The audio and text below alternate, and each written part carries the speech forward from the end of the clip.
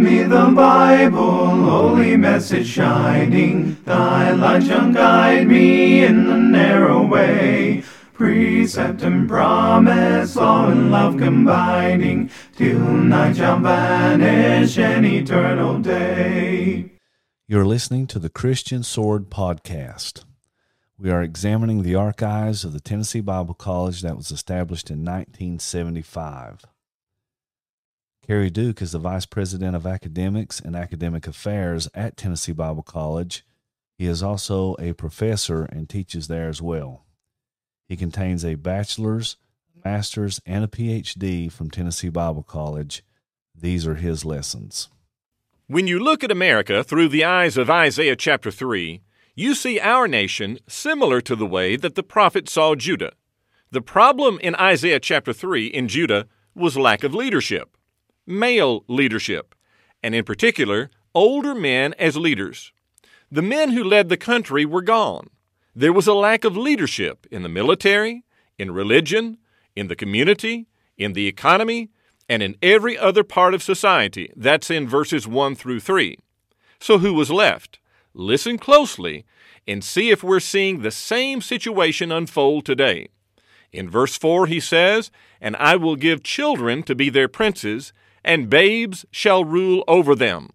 Verse 4 tells us who took charge. The young people, children, and babes. Not literal infants, but compared to the men who used to govern, these young men were like babies and children. The older, experienced men no longer led. Inexperienced, young people had taken their place, and this is not good. Common sense and experience teach us that the older are more qualified to manage and to lead. Age settles a man. Youth makes us rash. Age makes us stop and consider. But the energy of our youth causes us to act without thinking. Years bring patience, but youth makes us hasty. Age will give you an education from your mistakes, but youth means that you're bound to make those mistakes. And in the Bible, there are many instructions and many warnings about this. In 1 Kings chapter 12, for instance, the new, younger king Rehoboam, at the age of 41, yes, he was young at the age of 41. This king asked the older men, and he asked the younger men about how to rule the people. The older men said, "You be a servant to those people. You speak good words to them, and if you do, they'll follow you. They will serve you." But the Bible says that he rejected the advice which the elders had given to him. Instead, he listened to the young men about his own age, in their early 40s. They told him to make life even harder on the people. Rehoboam answered the people roughly, and because he listened to the young men instead of the older men, the nation divided. In Ecclesiastes 10, verse 16, the Bible says, "Woe to you, O land, when your king is a child, and your princes feast in the morning."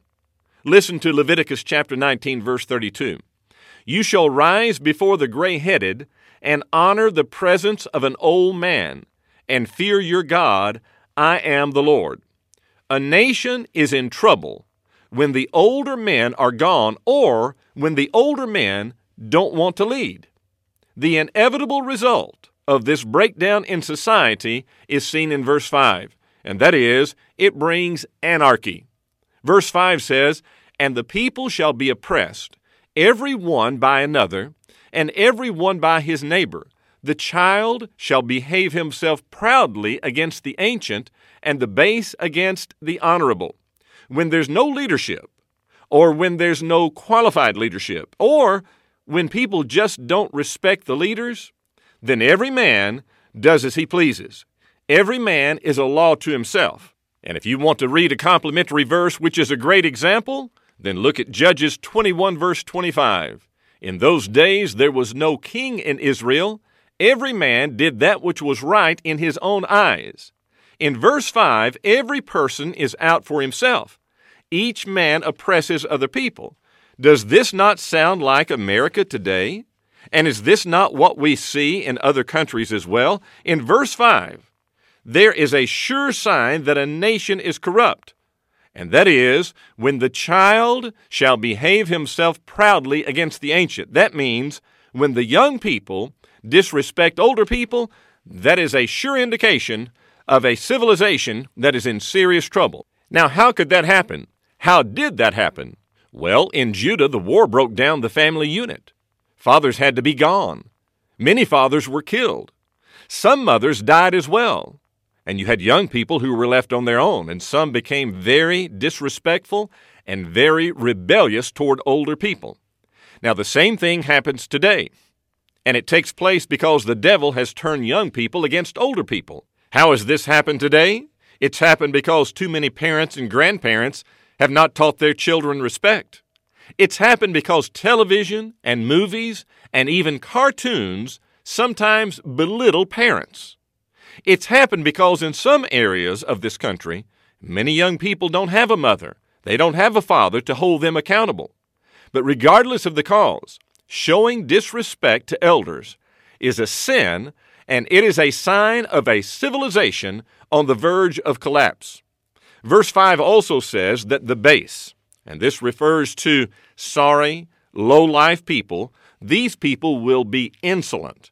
That is, they will be insulting and disrespectful toward people of dignity, honorable people. In short, people have no respect for anybody or anything. Now, I want you to notice another sign of national decay in verse 6. Not only did young people who were inexperienced take the lead, but almost nobody wanted a leadership position. Listen to verses 6 and 7.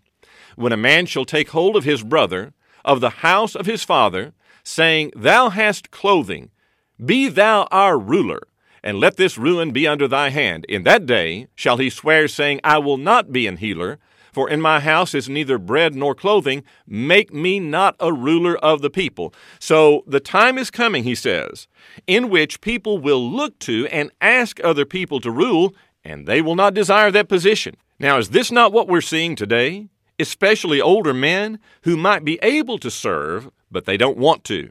Today we have too few men who want to be leaders in the home, in the nation, and even in the church. And that's a look at America through the eyes of Isaiah chapter 3.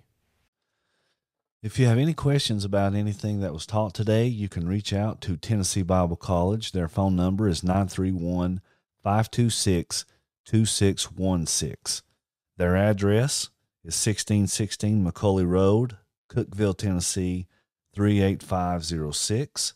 They would love to hear from you. Thank you for tuning in.